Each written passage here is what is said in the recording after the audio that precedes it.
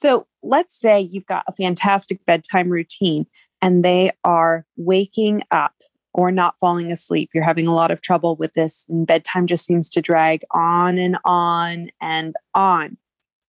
What is going on? Hello, beautiful mama, and welcome to the Nourishing Mama podcast.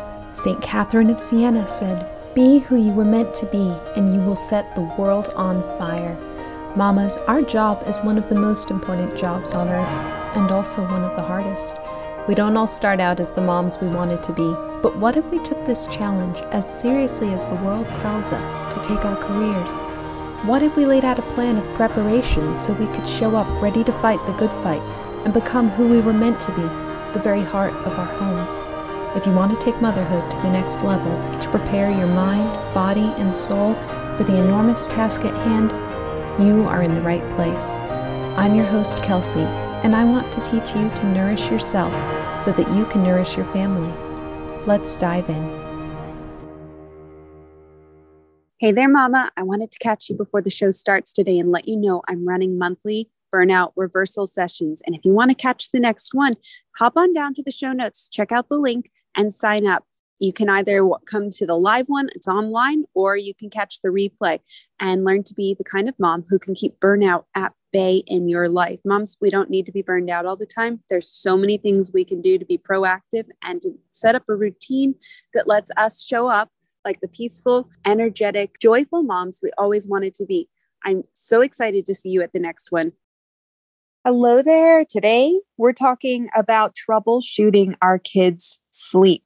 Now, I'm not talking mostly about babies. I'm mostly talking about kids ages 2 and up for this one. We're going to have a baby sleep consultant on next week who's going to talk a little bit more about baby sleep. But today, this is about kids. So let's say you've got a fantastic bedtime routine and they are waking up or not falling asleep. You're having a lot of trouble with this, and bedtime just seems to drag on and on and on. What is going on? So first, let's talk about what happens at bedtime. First, your kids love connecting with you. Bedtime is a time of connection, a time where they are trying to work through their day, a time where they might be looking to you to help them co-regulate, to process, to figure out their feelings and to work through those feelings. So the first thing you want to look at, if you find your kid is getting out of bed a lot, did you have enough connection points throughout the day or the week? Or are they feeling like they haven't had enough connection time because they are going to have a hard time independently falling asleep if they haven't had enough connection with you? The second thing you want to look at is how much activity there was during the day. Because if you've got a day where it was overstimulating, it's really hard for kids to wind down out of that. They might need a little extra help. They might need a slightly longer bedtime routine, a little more soothing, a little more time where you're actually like helping them to notice their body, to notice their heart rate, to get their muscles to just relax after a lot of activity. Like, have you ever been to something like a roller coaster and you still feel like your body is going up and down that roller coaster once you go to lie down? Our kids feel that too. And it could just be from something like running around all day. Their little muscles have been working hard and they might need you to actually walk them through relaxing each part of their body so that they can learn that skill and learn how to fall into a sleep. I mean, think about how many adults actually still have trouble with that kind of thing.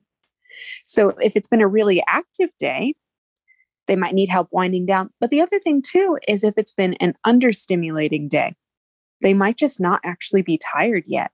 They might still have energy to burn. So you want to notice that and you want to say, okay, maybe they need a little more time of being awake, not doing something super high energy, because obviously you still want to be consistent with your bedtime routine, but maybe they need to be allowed to sit in their bed and look at a book a little longer or play with their stuffed animals. As long as they're staying in bed, they're not getting too wound up again. That sort of thing can really help if it hasn't been if it hasn't been a very stimulating day. Next thing you want to look at is you want to look at what kind of light are they exposed to and when. There's a lot of research on this that morning light, natural sunlight, helps to set your circadian rhythm. So if you're finding that your kid is consistently having trouble falling asleep at night, you can ask yourself, are they getting sunshine in the morning? And the other thing to ask is, are they getting too much screen time too close to bed? Because that's also something that could be signaling to their brain that it is still daytime. The blue light tells your body that it's not nighttime yet. And it's really good with kids, especially who are really sensitive to this, to make sure that for at least 2 hours before bedtime, they're not being exposed to a lot of blue light. And blue light can be not just from screens too, by the way. If you've got like really bright fluorescence in your house, that can be messing with their sleep cycle. So the best thing to do is to focus on the natural light in the morning and keeping artificial light to a minimum in the evening. And the more you do that, the more you can help them with their natural sleep rhythm. The other thing is that I think a lot of people know that babies go through mental leaps where they're learning a new skill. But did you know older kids do as well? And it can be really hard for them to fall asleep if they're going through some sort of a mental or a physical leap, like they're learning something and their brain just won't turn off. They might need a little extra help. They might need a little extra connection. So I wouldn't get stressed if there's like the occasional, day here and there where they're really having trouble falling asleep. What you want to notice is if there's a long pattern of this, like if you're feeling like this is happening every night that your kid's not falling asleep, that's a different circumstance. That means that there's something you need to go and tweak about their routine, their day, versus these occasional mental and physical leaps, which might just throw your family for a loop. I think the younger they are, the more you see this, but older kids get it too. It doesn't just stop because they're like 5. And then, is your kid neurodiverse? Because if they're having trouble falling asleep consistently, it might not actually be anything in your control or their control. A lot of kids with neurodiversity, ADHD, autism, other things, it comes along with a sleep disorder. And this is where it might be good to talk to your doctor and see if there's anything you can do, anything you can adjust. Some kids need things like melatonin and some kids need something else. A really good one for some kids is to actually do a body scan meditation where you help them work through their body, because it can be that it's not very intuitive to learn how to relax each part of your body. And there's all sorts of meditations that you can find for a body scan like this on YouTube or on the Calm app. And it can help your kid to learn how to relax their body, which is something that's not intuitive for everyone. I think especially for kids with ADHD, it can be really hard. The mind-body connection is not going to be the same as a neurotypical person. Then the last thing you want to check if your kid is really struggling with sleep is if there's a physical component to it or a medical component to it. Again, it's really good to talk to your doctor if you're noticing a problem, because it could be that there's something in their diet. They might have a food sensitivity that's causing sleep problems. A lot of kids that have an allergy have sleep problems, and it can even affect like their breathing.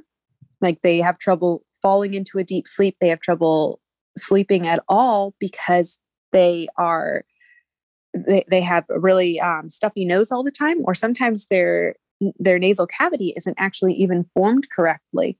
Getting a doctor to look at that, or sometimes even there are specialist dentists who can look at nighttime breathing and help with things like sleep apnea, can tell you so much about if there's an underlying medical condition with your kids.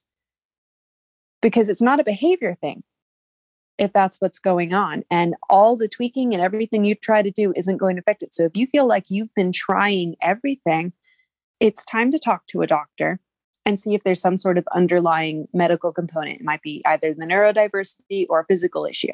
Let's just go through real quick all the things that I went through today.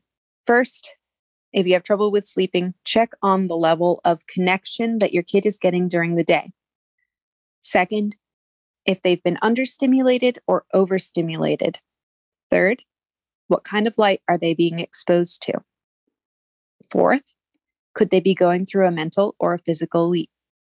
And fifth, is there neurodiversity or a medical issue at play? If you're checking through all these lists, you are really likely to figure out what is going on with your sleep routine and be able to tweak it and hopefully get a little more sleep for your family. I hope you have a great week, and looking forward to chatting with you guys next week. We've got a sleep consultant coming on to talk about infant sleep. So tune in.